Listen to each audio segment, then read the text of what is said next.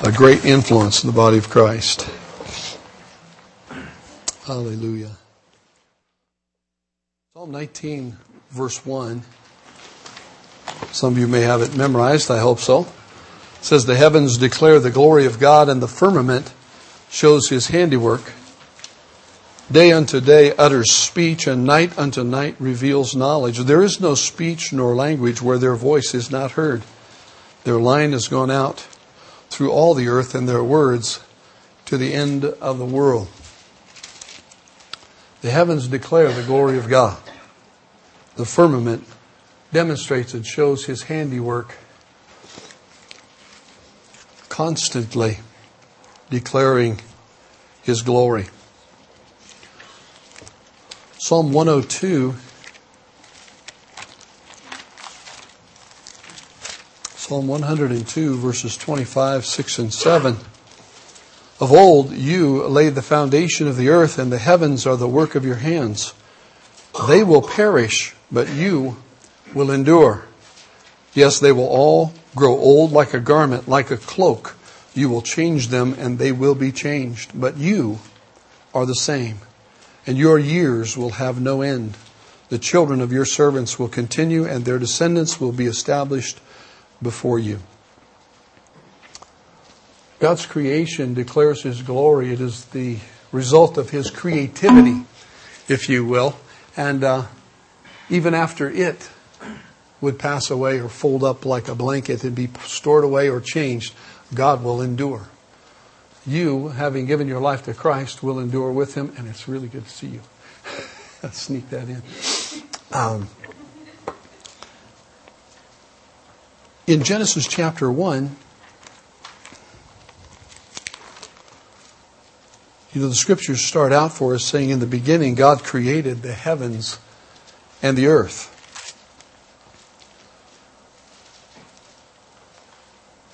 In verse 26, in the moment He is creating us, mankind, "Let us make man in our image, according to our likeness. Let them have dominion over the fish of the sea, over the birds of the air, and over the cattle, over all the earth, and over every creeping thing that creeps on the earth." So God created man in His own image. In the image of God He created him. Male and female He created them. And He blessed them. God said to them, "Be fruitful, multiply, fill the earth, and subdue it. Have dominion over the fish of the sea, over the birds of the air, and over every living thing that moves on the earth." We're talking about biblical worldview, or seeing the world via the truth of the Scriptures. Seeing things the way God has created them to be, and agreeing with Him in the process. Having a biblical and scriptural worldview. There are plenty of other worldviews to have, but you and I need to operate from a biblical perspective and come in alignment with God. Now, God being a creative God, 6 days makes everything, and on the seventh day He rested. And in the process of creation said He's going to make you and I in His image. Isn't it beautiful that God, the Scriptures tell us that God fills all things, that He is greater than His own creation, and we can try and measure even the galaxy that we're in. It's something like, 280 million light years across our galaxy? I mean, traveling at 186,000 miles a second for 280 million years. That's how distant it is across. And yet God is greater than that. How do you relate to a God like that? How do you touch Him? How do you feel Him? How do you understand Him? Can you possibly comprehend Him? And the answer really is no. But what did God do? God moved toward us and He said, "I will become a man." We just celebrated Christmas. "I will become like my creation." And He sent His one and only Son, who was born in the manger, grew up to be the Savior, died on the cross, was buried, rose again from the dead to demonstrate that Jesus gave us the possibility of touching Him, seeing Him, interacting with God in a way that we're built like. That's the beauty of Jesus coming as the only begotten Son of God, is that we now can relate to this awesome God in a very personal way. That's why the extension is given to each one of us to accept Jesus as our Savior. He is, as He said, I am the way and the truth and the life. No man comes to the Father unless he comes through me. You can't dream up another way to have God. You can't dream up another way to comprehend the vastness of the Creator. He's given us the method, the bridge, the door. As Jesus called Himself the shepherd, we come through Him. We come through the Son of God and give our hearts to Him and let Him enter our lives. That gives us this intimacy with this awesome God. So God is a creative God, and you're built in His image. And today we want to talk a little bit about the spiritual biblical worldview about labor and work. So let's take a look at what God has done in just 6 days. All right, Ed?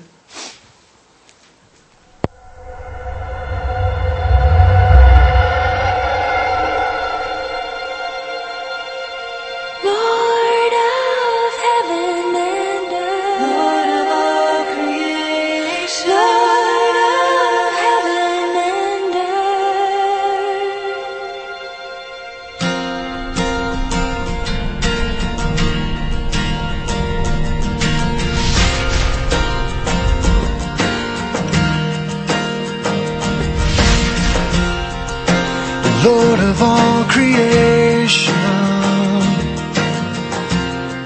of water, earth, and sky. The heavens are your tabernacle. Glory to the Lord on high. God of wonders beyond our galaxy. You are holy.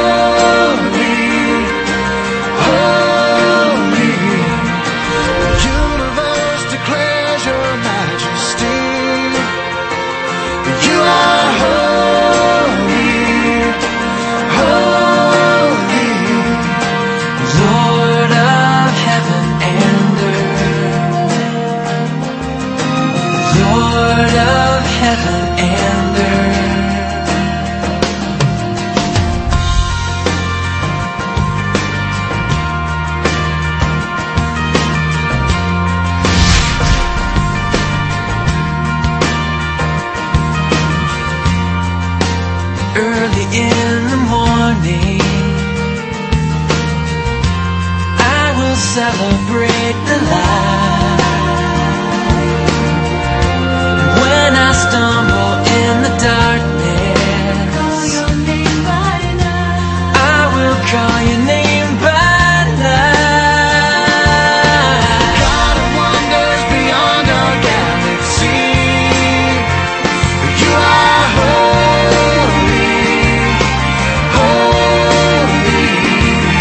The universe declares your majesty.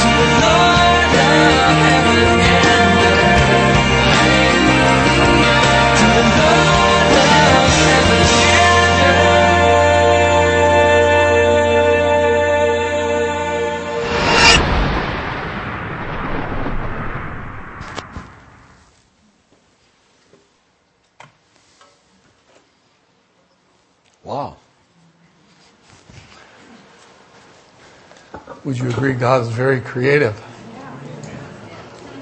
Now here's the part you need to agree with again. You're made in His image. We look to the model. He's creative. What does that make you?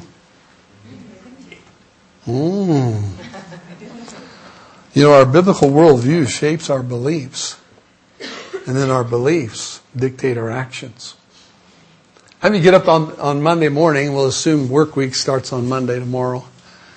You get up on Monday and you go, hallelujah. I am on my way to fulfill the creative side of what God has built me to be. Huh? Or are you one of those that says work is a 4-letter word? And we know what that means. It's kind of like why they named golf, because all the other 4-letter words were taken.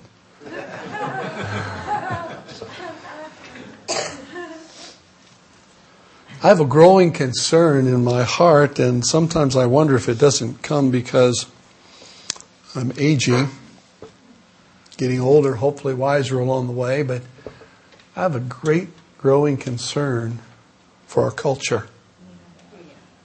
And the responsibility that lies upon the church, upon the body of Christ, to be the salt and light in the earth that tempers society and draws the society to Christ.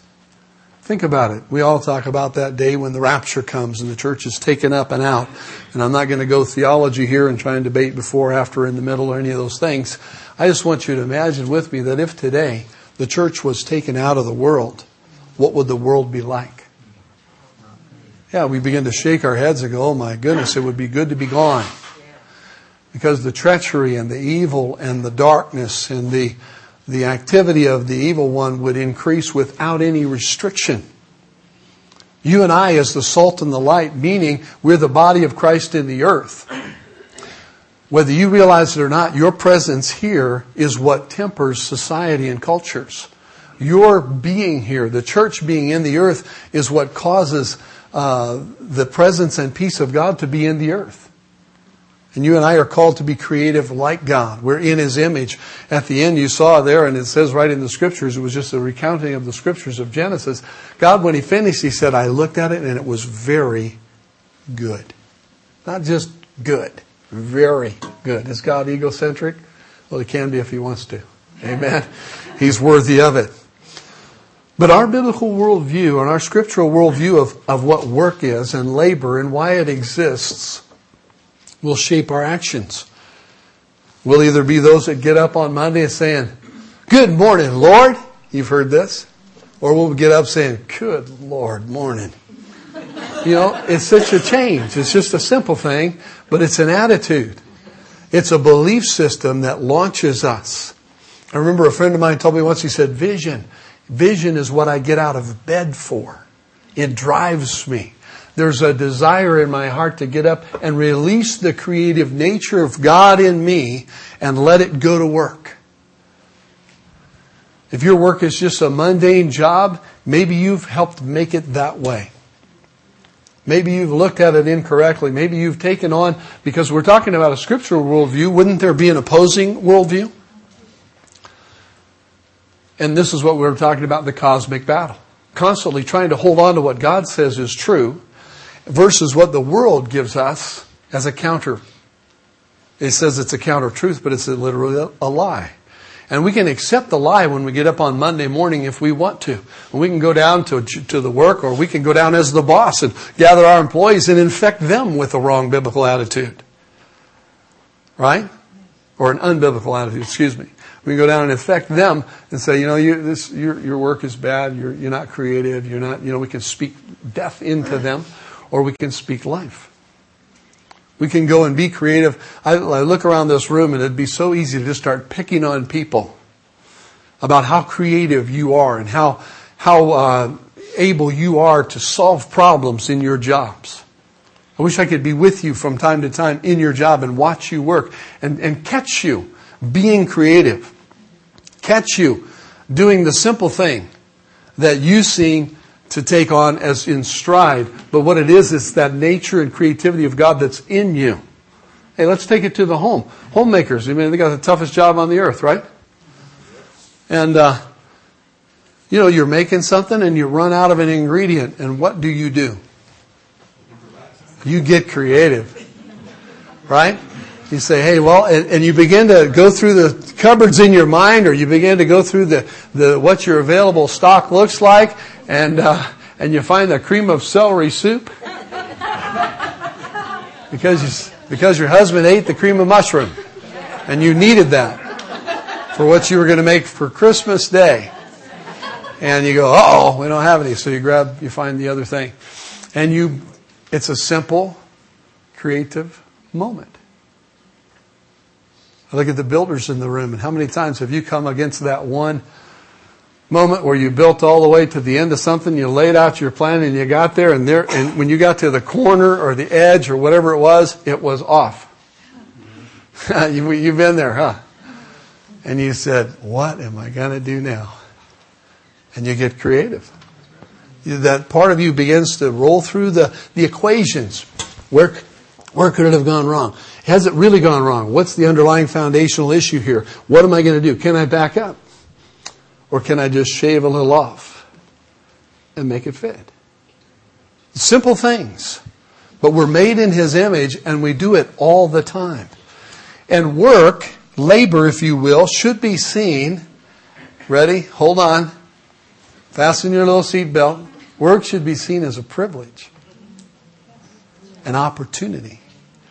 That's the day you get to go out and show off God and how He made you. That's the moment when you begin to lay your hand to the plow, so to speak, whatever your plow happens to look like, and say, this is the day God has made. I'm going to rejoice and be glad in it. And what's going to come through me today is going to be His creativity, and it all is to bring Him glory. If you're in a cell group, one of our lighthouses, you'll see this video again this week, or maybe you've already seen it on the next segment of the Truth Project. But there's a little truth, a little fact that is given in the Truth Project that I'll share with you right now, and that is that Bach, when he would write his symphonies or his musical pieces, at the very end of the score, down on the last page, he would put S, D, G. Little letters.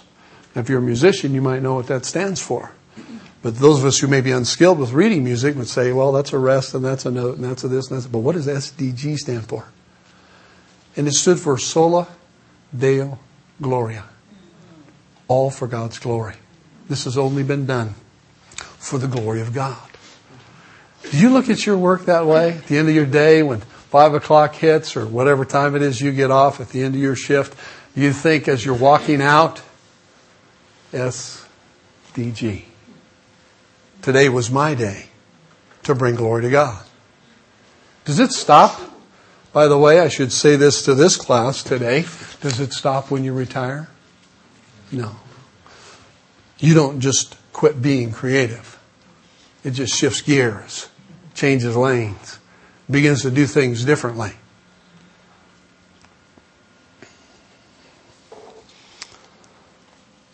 God saw that it was very, very good. Ephesians chapter 6.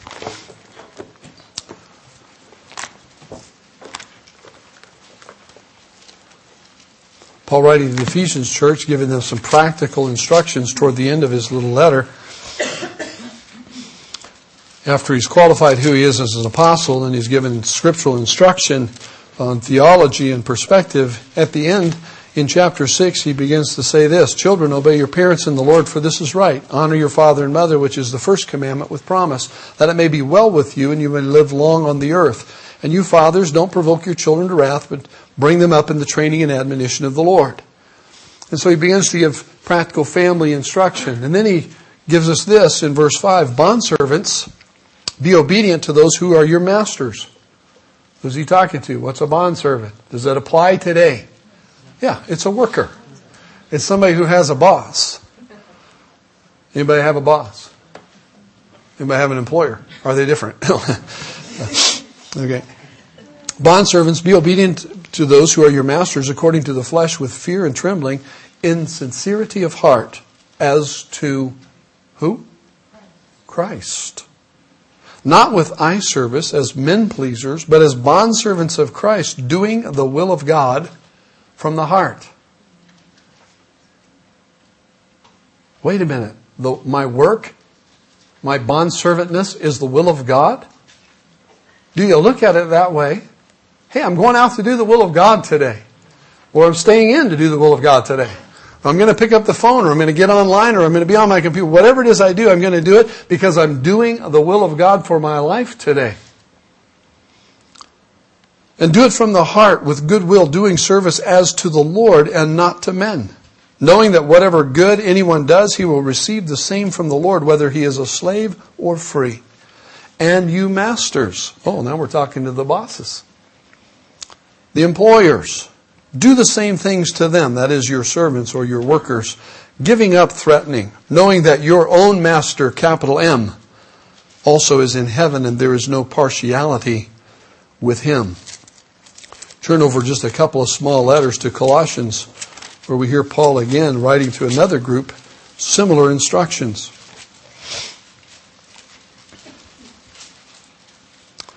Where in chapter 3, verse 17 of Colossians, he says, and whatever you do, in word or deed, do all in the name of the Lord Jesus, giving thanks to God the Father through Him.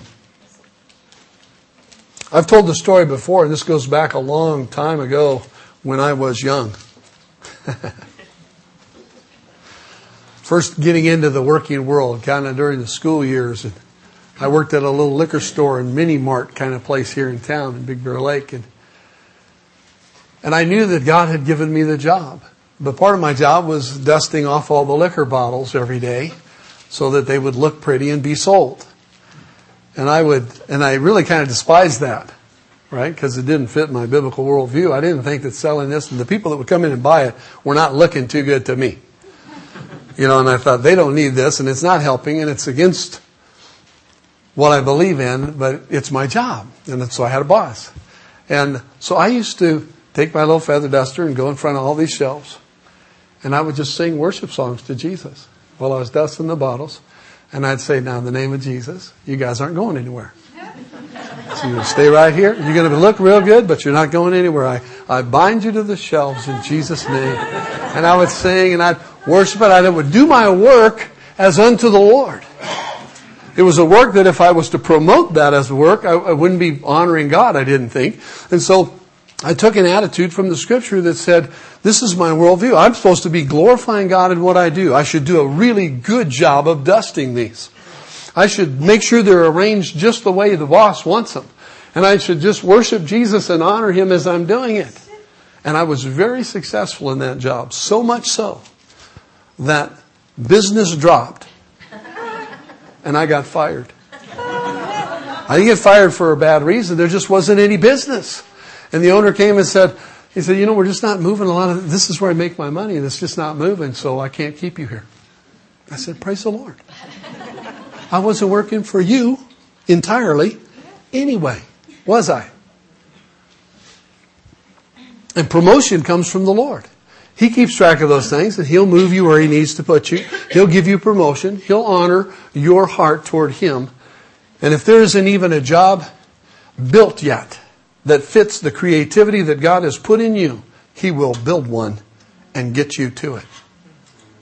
Think of it. Can you find it in the Bible? Sure, we could run quickly to a guy named Joseph, who was sold off to Egypt by his brothers in a dastardly act, if you will, but yet in prison became the ruler of the prison. As a prisoner, he was working as unto the one God whom he served. He did it as a worship and as a response to the creativity and who he was. And whenever he was given a task, he did exceptionally well at it, right? How about Daniel? Daniel was chosen to be one of those in the leader in captivity. And it was said about him that there was a better and a greater spirit in him than in all the others. And when they were tested for their wisdom, they were proven, he and the 3 Hebrew brothers there were seen as 10 times better than all the rest of the trainees. Why? Because they kept faithful to one God and serving Him out of a scriptural, if you will, worldview. They were honoring God with their work. Do it all in word or deed in the name of the Lord Jesus, giving thanks to God the Father through Him. Father, I thank You for my job. I thank You that these bottles aren't going anywhere. And I bless You in Jesus' name. Be honored in my work today. Verse 22, bondservants, obey in all things your masters according to the flesh, not with eye service as men pleasers, but in sincerity of heart, fearing God. And whatever you do, do it heartily as to the Lord and not to men, knowing that from the Lord you will receive the reward of the inheritance, for you serve the Lord Christ. Whatever you do, do it with all your heart. Let the creativity that God has built in you as part of His image be released and honor Him. Sola Deo Gloria. There's another little verse in Ecclesiastes chapter 9, verse 10. It's real simple, straight to the point.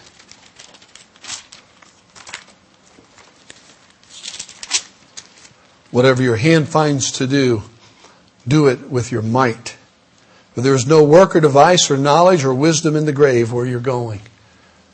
Do what you're here for. Do what God has given you to do. Let your work be an honor to Him, and do it with all your might. I'm very visual, as you know. And I got to tell you that I'm seeing some of you on your jobs right now as I'm talking, and I really want to pick on you, but I'm not going to. Because I can see the truth of this word in your work. And I hope you'll see it too. That you won't get up on Monday saying, oh man, some people look at work as what I have to do to get to Friday. You know, TGIF, right? Which is what's on your socks. Means toes going first. You know, they live with an attitude towards the weekend. Thank God it's Friday. Well, you know, and Wednesday's called hump day. You know, you get over the hump and make it to the weekend. What a bad attitude that is. That's looking at this and saying, God, You're creative, but I'm not. God, Your word says I'm built in Your image, but I detest going out and letting it happen. Ooh. Not good.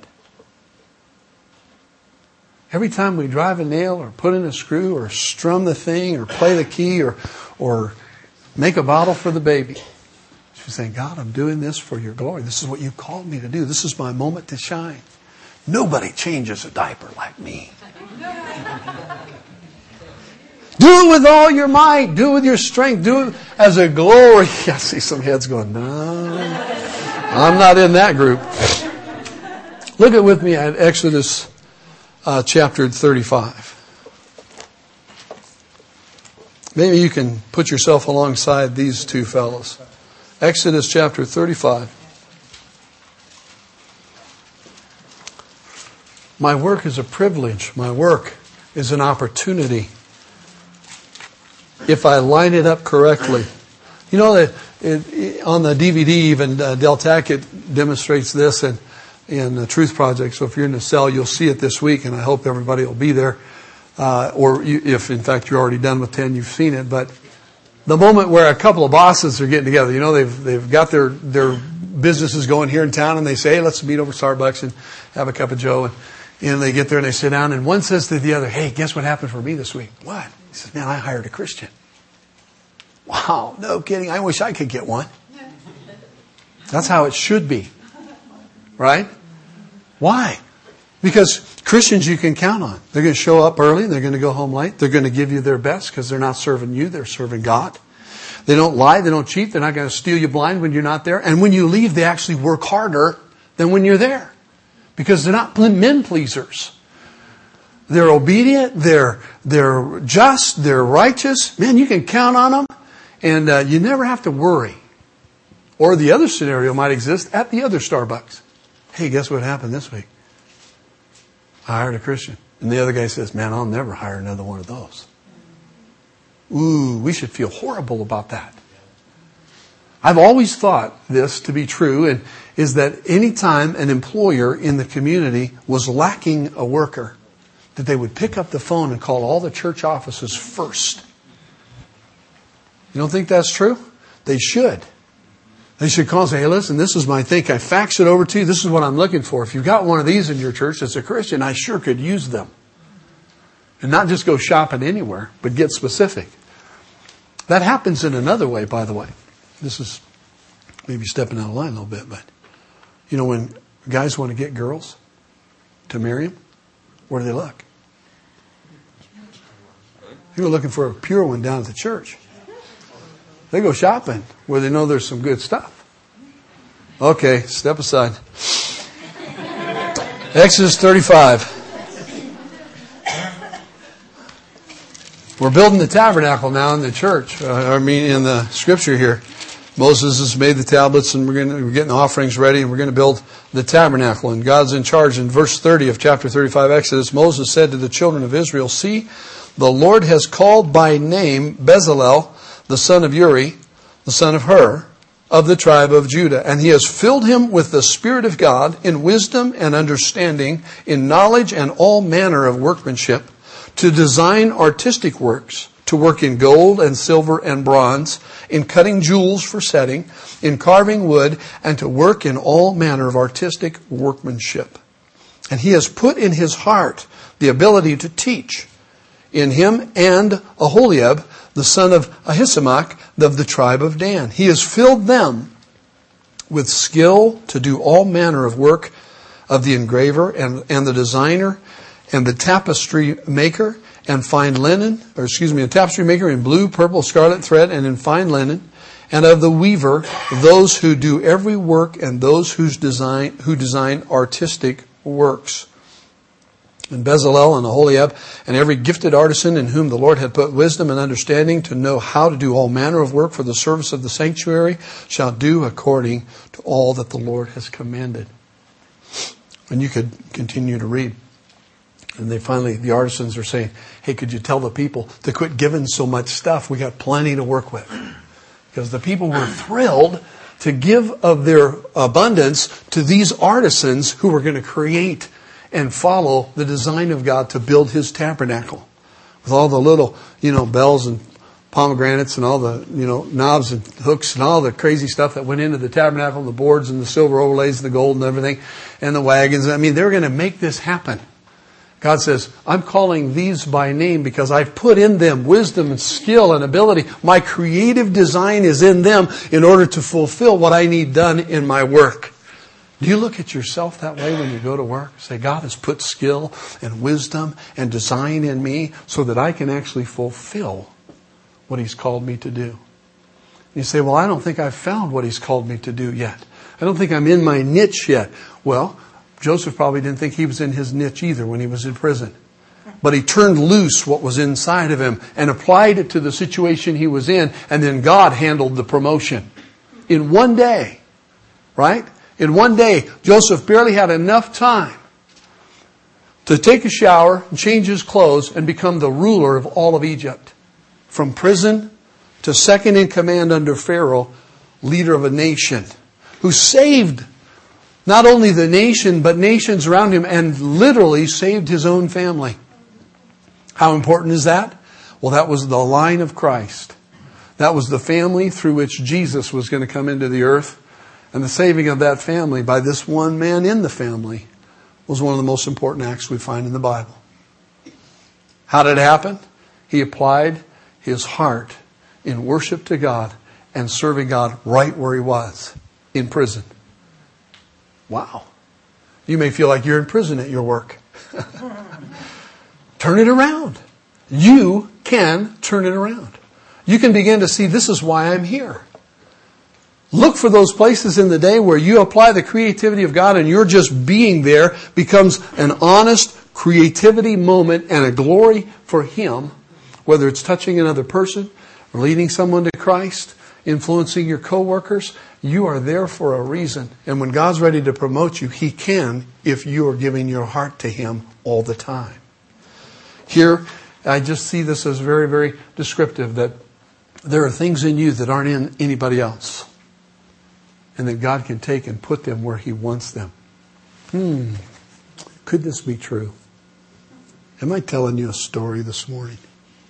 Am I just trying to inflate your ego? Or is it true? If it's true, then when you show up at work the very next time, it might even be this afternoon, you could change the way this thing upstairs works. Say, I'm not here for no reason. I'm here to demonstrate the presence of God. I think of some of you on your job, and when you show up, you know that darkness flees when you enter the building. You are the demonstration of God in the earth. You're the church. You're the body of Christ. You're members, as we said earlier, individually and in particular. God has got you there. And when you walk in, something happens that wouldn't happen if you weren't there. It ought to be good. Don't you make it bad. And in all these things, Deuteronomy chapter 8, work and labor produces something more than just good feelings. I mean, it is the method by which everything is taken care of. It's the method by which everything is funded in our culture, in our society. This one works, there's pay, then he spends it over here, and that makes work for that person. It's what makes our society function is when we go to work. And when we all go to work, and we're coming into a moment of a new administration in government, in fact, that has an attitude towards we're going to put everybody to work. That's good. Getting everybody to work is good. Because it releases every part of who we are. Deuteronomy 8:18 says, in the process, you shall remember the Lord your God, for it is He who gives you power to get wealth, that He may establish His covenant, which He swore to your fathers as it is this day. Now, I know I'm kind of proof texting or I'm lifting a text out of its context. But the principle is there. We need to remember the Lord our God. It's He that gives us the power, the ability, the acumen, the skill, the insight, the strength, the capacity, whatever you want to define. There's a lot of words that define this in the Hebrew language. It's all of those things. But He is the one that grants it to you.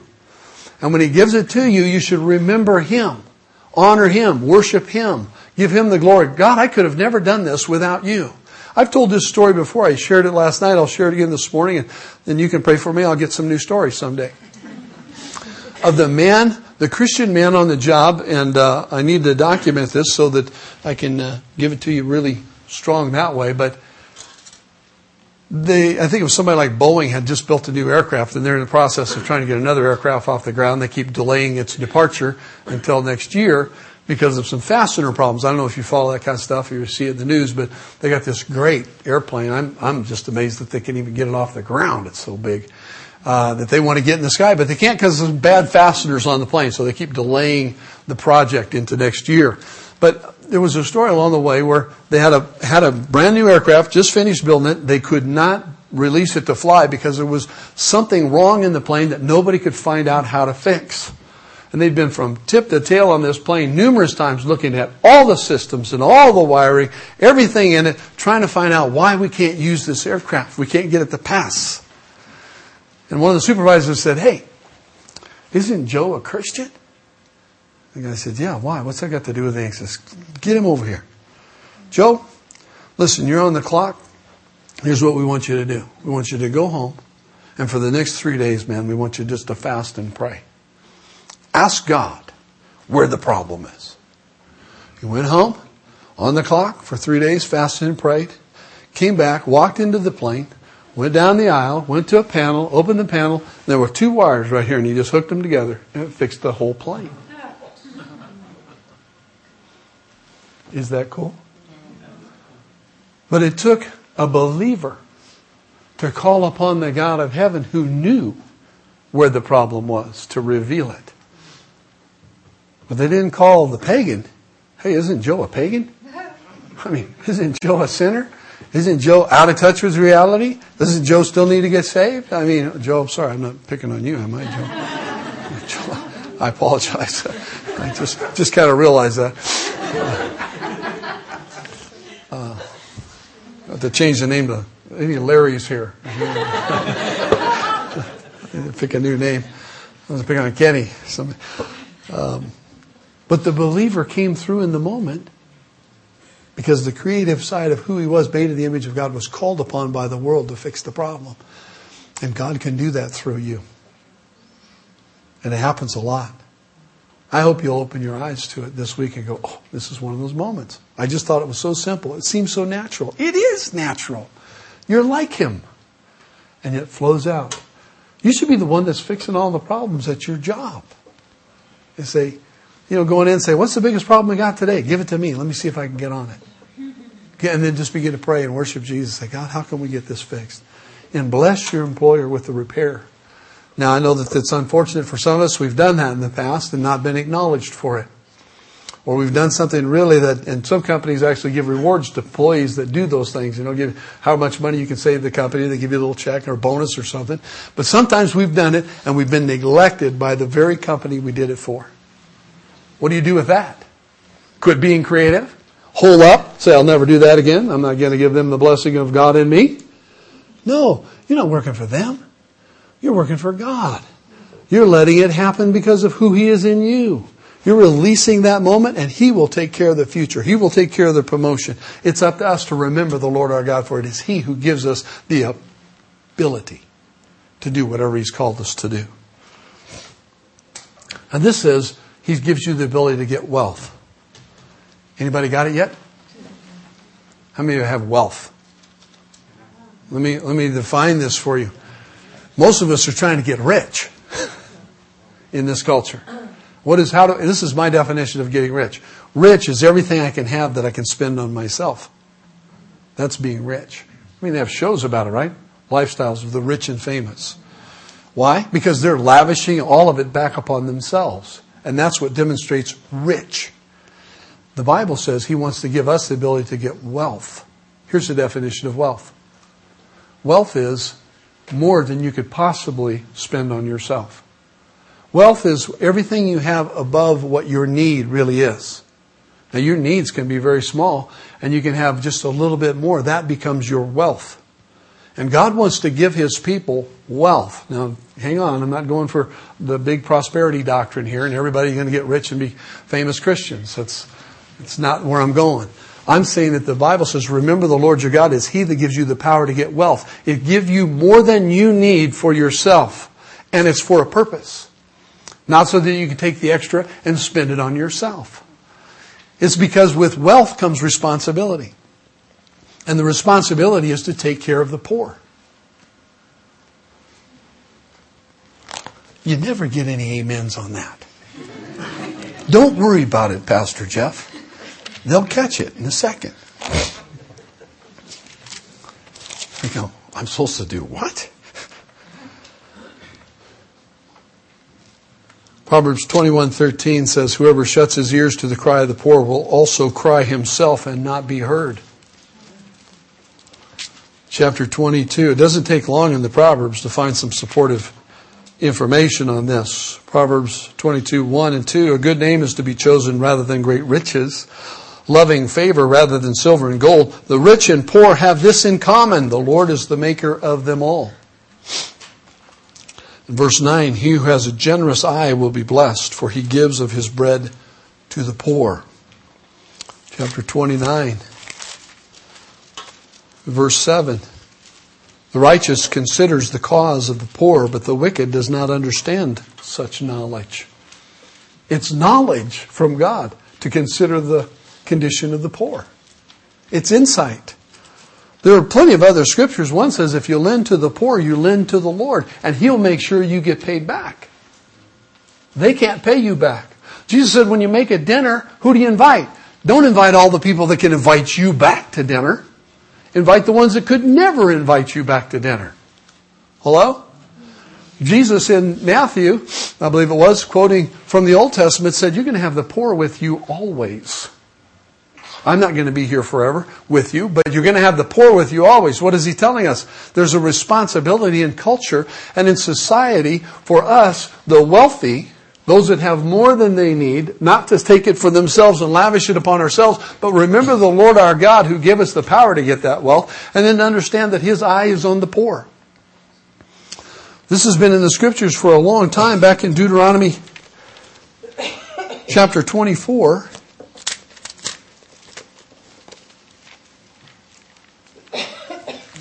Matthew, Mark, Luke, Deuteronomy. Just kidding.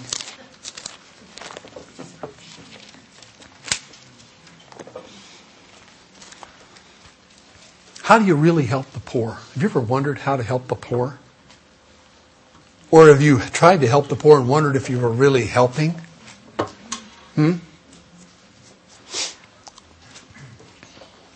Helping the poor does not mean handing them something for nothing. And I'll share this with you. Mark Johnson and Jan Lee, Forerunner Ministries, live in Minneapolis, Minnesota.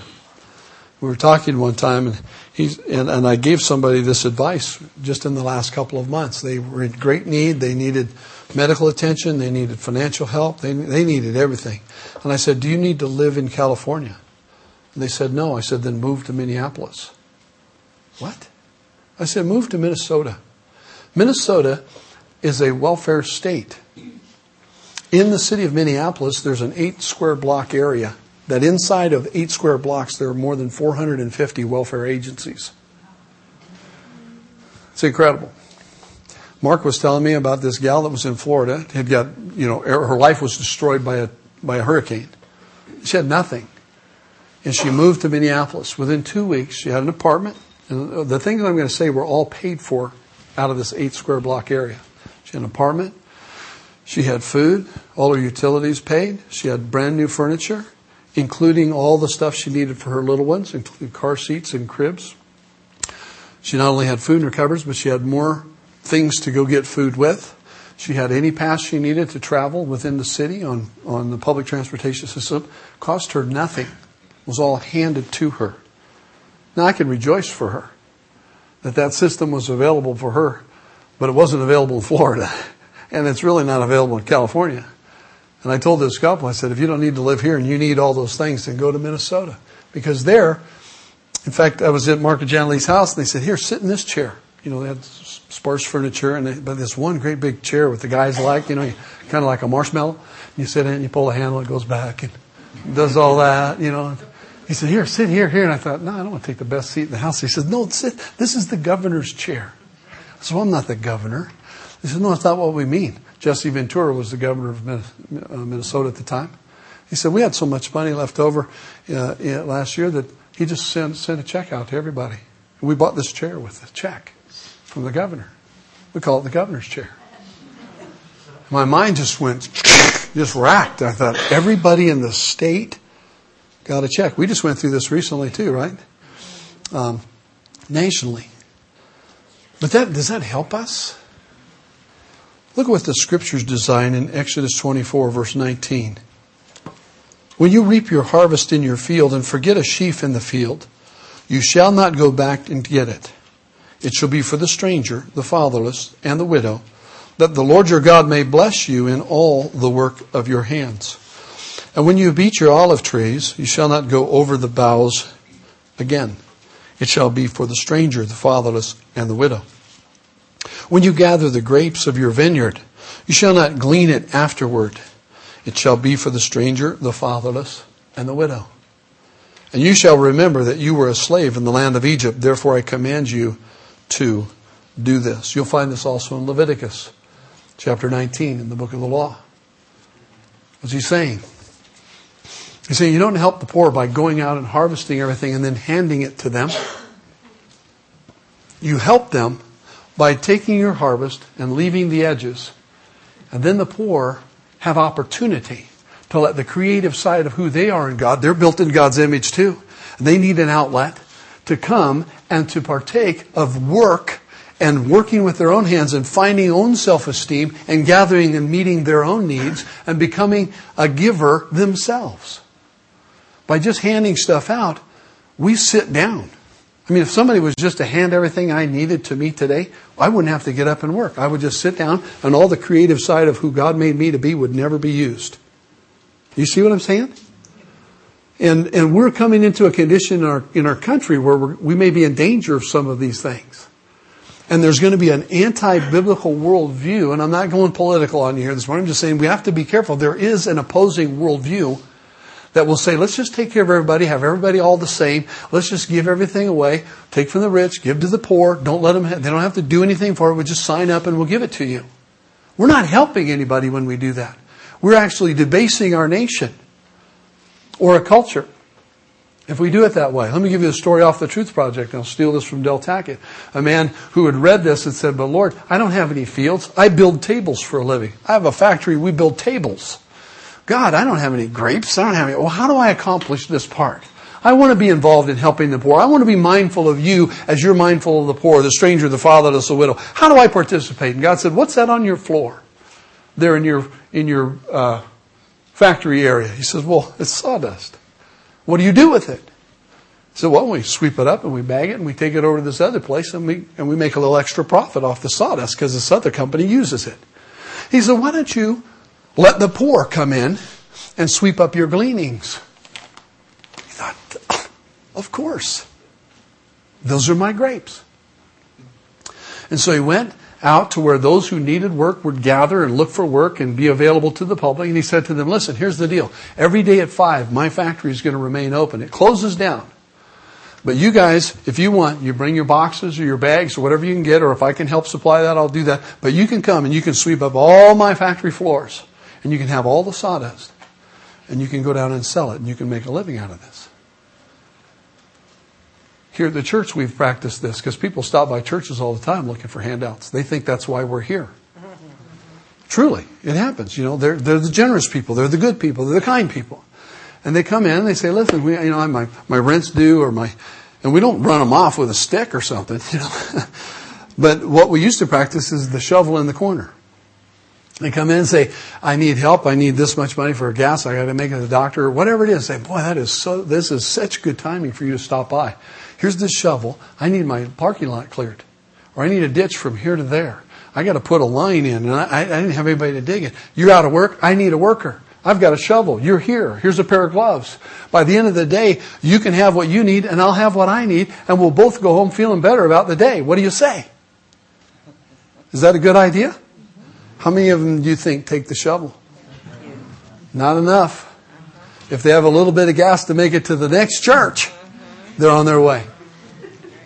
It's a sad story because we've built an anti-scriptural worldview that says somebody ought to just hand it to me when I need it. I like the shovel in the corner idea myself.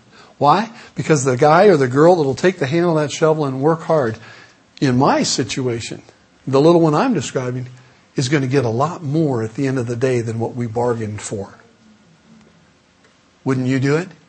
You'd sit them down at the end of the day and say, listen, I only pay you $6 or $7 an hour or whatever it is for the day. And they go out and they work real hard all day and to get their hands on that little bit of money, you'd up the ante, wouldn't you? You'd say, listen, sit down before you go. What is it you really need? Well, I have 3 kids and we're out of diapers and food and this little bit's going to get us the food. So, well, let's go get the diapers too. Or how much more do you need? Or let's go to the store together.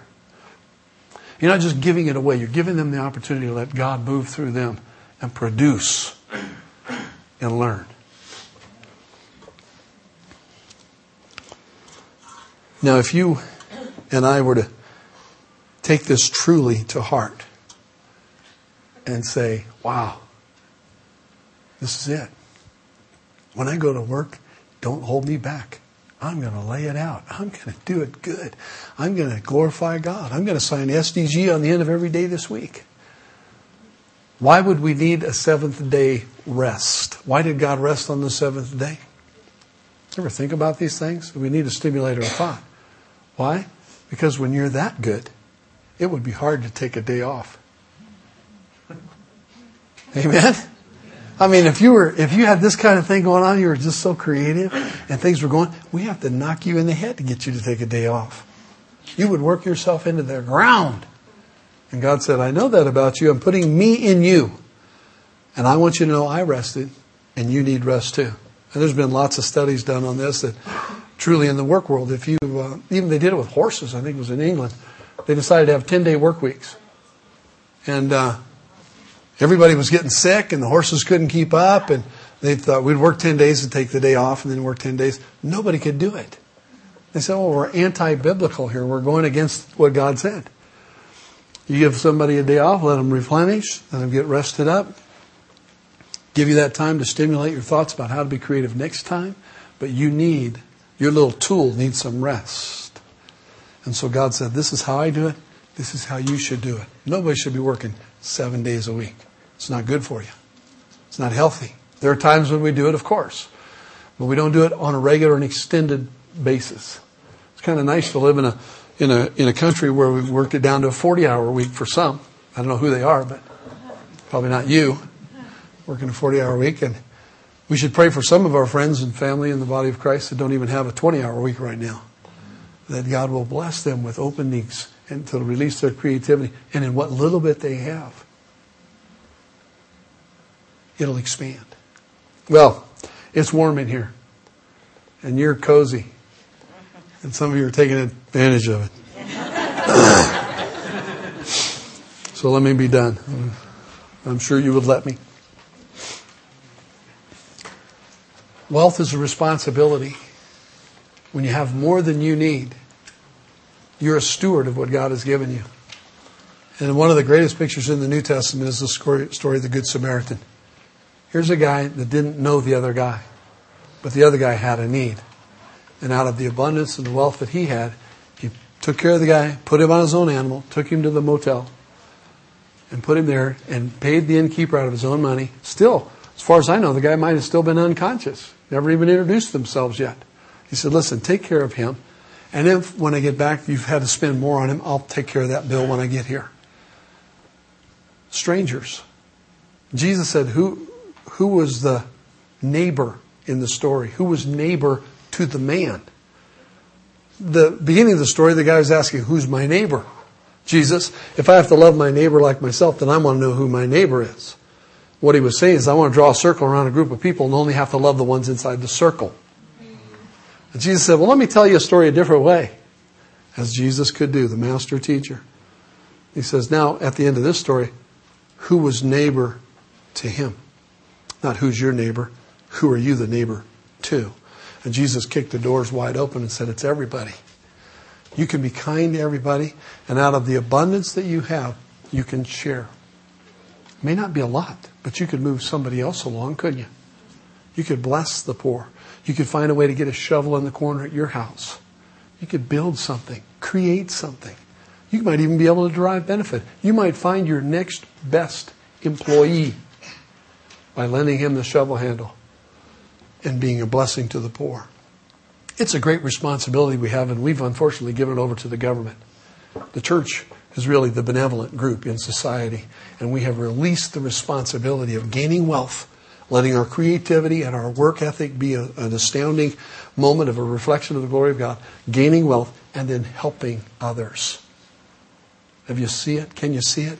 Is it dim for you? Is it even clear? I'll pray that it'll get clearer. Amen? And don't forget to rest.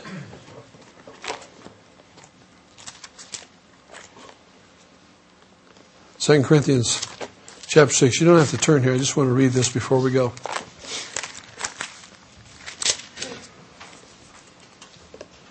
We then, as workers together with him, also plead with you not to receive the grace of God in vain. For he says, in an acceptable time I have heard you, and in the day of salvation I have helped you.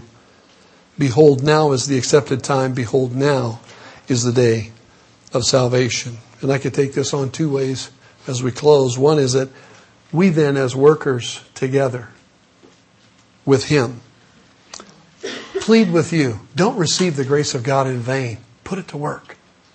Let your creativity be exposed in your work.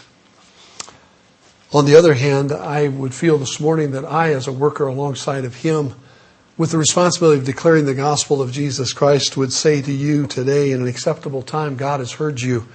And in the day of salvation, he has helped you. And today is the day of salvation. We should never put off the opportunity to become Christians to another day if we're not a Christian today. Does that make sense? Don't put it off. You know, Jesus is way beyond chapstick and American Express. You don't go out without him. Amen? I mean, I carry chapstick and I have an American Express card, but I got Jesus on top of all that. Amen? We don't go out without him. Let's pray. Father, Today I thank you for a new view, a better look at our work. Lord, you're creative and you've made us to be the same.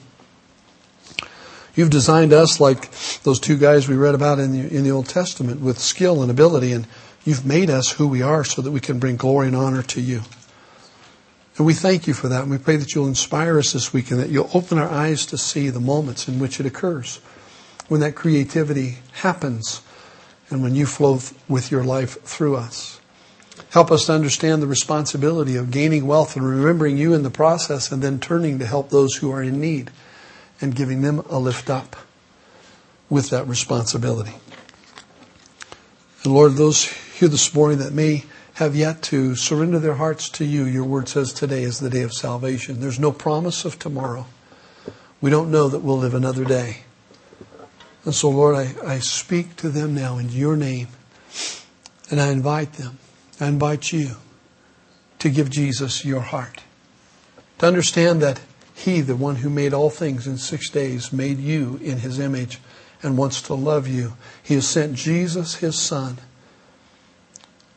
to demonstrate who He is and how much He loves you by stretching out His arms and dying on the cross, being buried but rising from the dead, to show you that He has life eternal to give you as a gift. If you've not asked Christ into your heart, I invite you to pray this simple prayer between you and Him. Let me just coach you. Say to Him, Lord Jesus, I give you my heart today. I may not understand all of what it means, but I need you to be my Savior. I realize you've made me in your image. And to this point in my life, I have not acknowledged you or glorified you through my life. In fact, I've been a sinner. I've lived away from you. I've lived against you. And for this, I repent. And I say that I'm sorry. Jesus, come into my heart. Forgive my sin. Make me a new person. I want to live for you. I want to live with you. And I want you to live through me. I surrender and I thank you in your name. Amen. And Father, I would pray for anyone who asked you today to answer that prayer, that you would come today and make it so obvious and so real to them, that you would release them from their sin, that you would release them from the bondage of their past, that you would ignite them in faith, that you would give them a hunger to know you and relationships that would support that in Jesus' name. Amen. Amen. Well, as it says in the Good Samaritan, go thou and do likewise.